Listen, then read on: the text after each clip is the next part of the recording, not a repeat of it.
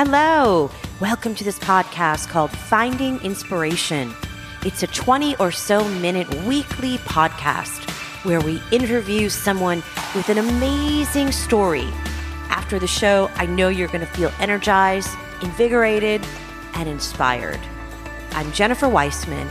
Welcome to Finding Inspiration.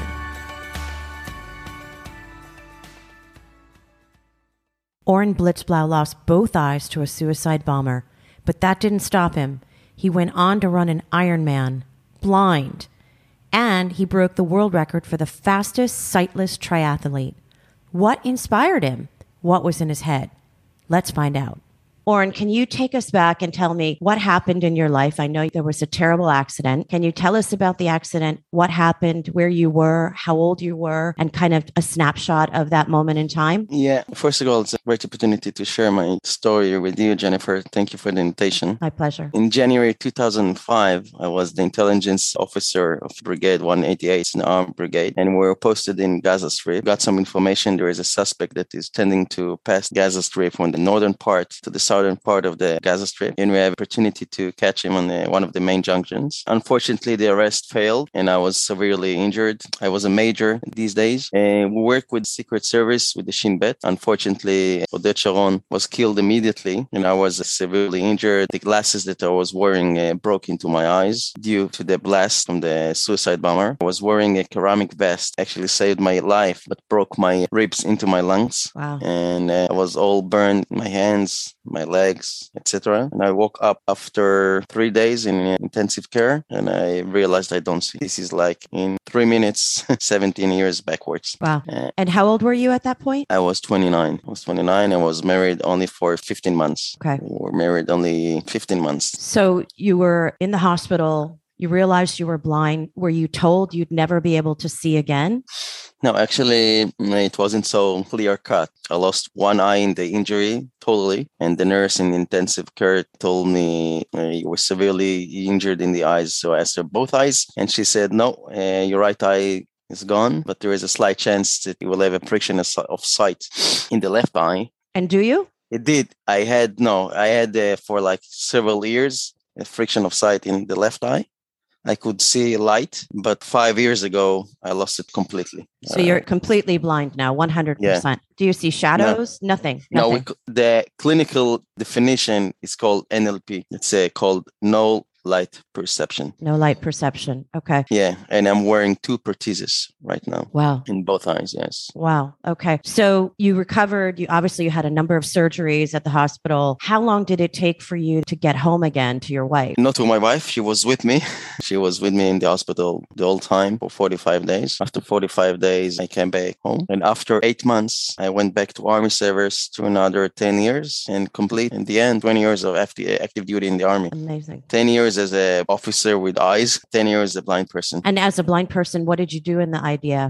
I was in the intelligence corps. My last 4 years was in the elite unit 8200. Yep. And I learned their cyber. Amazing. So at a certain point, you were blind, you were leaving, you were in the Army. And at what point did you decide you were going to start physically working towards a goal of being an Ironman? Was that a conscious decision? How did that happen? And was there a moment in your life when you decided you were not going to be a victim, you were going to get your life together, you were going to go forward and focus on your physical body and train and go out into the world as an athlete? Well, I will answer for the second question. A week after, when I was in conscience, I spoke to Nitzan, my wife. I told her, babe, give me 2-3 months. I'm going back to active duty. So it didn't take 3 months. It took 8 months. And I realized I want to go back to active service. Because in my point of view, as a person who has his degree on political science and in national security, I realized that if I'm letting this terror organization change my life, that's their biggest win. The fact that I went back to do the same things I've done before I was injured was my biggest win. And I didn't change my career. This is the first step. But going back to my first love, sport wasn't so easy due to the burns and the blast injuries. So it took like almost 2 years. I have a big faith in small steps. Started with 1K running. That's it. And 2Ks and 3Ks. When I was able to go into the water, to the swimming pool, I started like 100 meters, 200 meters. Then I started cycling on a tandem bike with a partner, and it was fun. It was fun, but I'm getting bored really fast. Like cycling in a park wasn't so fun to me. So we went out in the road with some team partners, like with the big teams, and not alone, because cycling in Israel alone, it's quite dangerous. Yes, and I drive here. Yeah. And one of the days, I'm training in Bet Halochem. It's our veteran house. One of my friends told me, listen, there is a paratriathlon. Like there is a triathlon for blind people that are doing the race with one guy, all three events, swimming, cycling, running. And I said, wow, this sounds nice. And it started like easily, very easily, 2011. And 2012, I was third in the European champ. And it's like was growing and developing. And the end of the road, like in August 2018, I completed the Ironman distance in Sweden. And I had a great day. I don't know from where, but I broke the world record for a blind category in 2018, August 2018. I read that about you and hear how you have this willpower. You said your friend said to you there's triathlons for blind people, and you thought that sounded nice. Did you at that point say, I'm just going to try it and see how I do? I mean, how much of your physical body was ready for a triathlon, which is, I think, 112 bike, 26-mile run and a 2.5-mile swim. Is that right? This is amazing what is happening right now. In the States, when you're saying triathlon, you just like elaborated right now the Ironman distances. Yeah. But triathlon, the paratriathlon is a sprint triathlon. It's 750 meters swimming, 20 kilometers cycling, and 5K is running. This is the paratriathlon distance. It's only like 60 minutes race. Okay, it's very short. It's very intensive, but very, very, very short. And this was my first goal. Most people think that triathlon is only the long distance, like the Ironman distances. But the paratriathlon is a sprint triathlon. That's 700 meters swimming, 20 kilometers cycling on a tandem bike, and a 5K running in the end of the road. And this was my first race. Actually, from race to race, I achieved better and better results. Afterwards, I went to the Olympic distances. That's actually twice. That's a 1500 meters swimming, 40K cycling, and 10K running, and then the half distance, and then the full distance of the Ironman. But the Paralympic distance is the sprint triathlon. That's, as I was saying, 750, 20, and 5K running. Okay. Let me ask you like a logistical question that I'm dying to know. Mm-hmm. You ride your bike on a tandem, obviously, you're in the back, correct? That's right. Yeah. Okay. Yeah, obviously. And how do you run? Do you practice that route? Is it disorienting?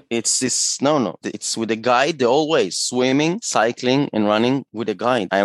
I'm holding a tether, and the guide is actually like 20 centimeters, 50 centimeters behind me. He's not allowed to pull me, and he's not allowed to push me. He's giving me only the directions. Yes. He's not allowed to touch me, only on just in U-turns, on sharp curves, he's allowed to touch me. But this is the way you're competing as a blind person. And is this the same person you travel around the world with? Do you have the same guide? No, yes. In the races, yes. In training, I'm using a lot of guides' help, but in the competition is one person. There were like several guys along the years, yes, but now you have your person. Yes. I see. Mm-hmm. And what do you think you would be doing in your life if you hadn't found triathlons? So, do you have any idea? Can we use the F word? You can use any word you want. Yeah. Well, I have no fucking clue, my love. Okay. It's like 17 years in January, and life shifted dramatically. Yes. And this is my state of mind, like dealing what if it won't happen, what if it's a waste of time and energy and frustrations. And it's the reason I'm not dealing with it, not because of my PTSD, like thinking like negative ways and all that stuff. It's not because of it, because I think it's useful. You think it's really... Yeah, it's not useful. Sorry, I really think it's like waste of time. It's a waste of time. I see.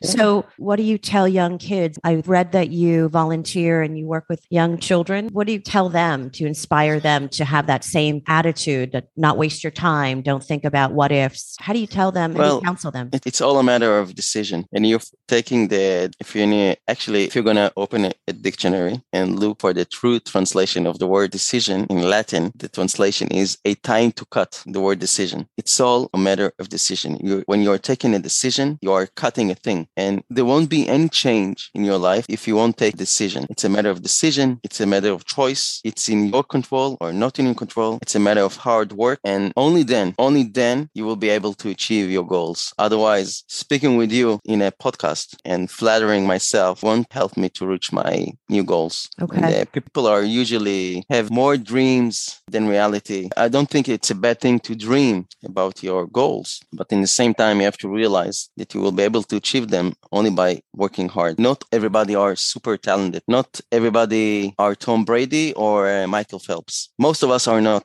or the majority of us, big majority of us are not. And if the people are not realizing that, they are usually being a big frustration. And this is my main objective in my talks with children. You share the decision making is on you. You have the power to control it, and your life is your own destiny, I think is how you're phrasing it. Yes, even though you are severely injured, yes, there are things you can do. And there are things you cannot do. If you cannot do, then I can't be a sniper, right? Right. You have to deal with what there is here and now. How can I control it? I have it. Okay, great. Let's make it the best of it. Otherwise, you won't reach a thing. Oren, you're very amazing. The word inspiring, you are the definition of that. You are an incredible human being. I've never met anybody with the willpower to not just continue on, but to break barriers. And thank you. I really appreciate you taking some time today, sharing with me. And is there anything else that you think would be important to share with the people that are listening? No, just keep smiling. Keep smiling. That's the best we can do. All right. Yeah. Thank you so much for your time. You're welcome. Thank you for joining us this week on Finding Inspiration. Hey, I would appreciate it if you would click on that subscribe button and share this podcast with a friend. See you next week. I'm Jennifer Weissman.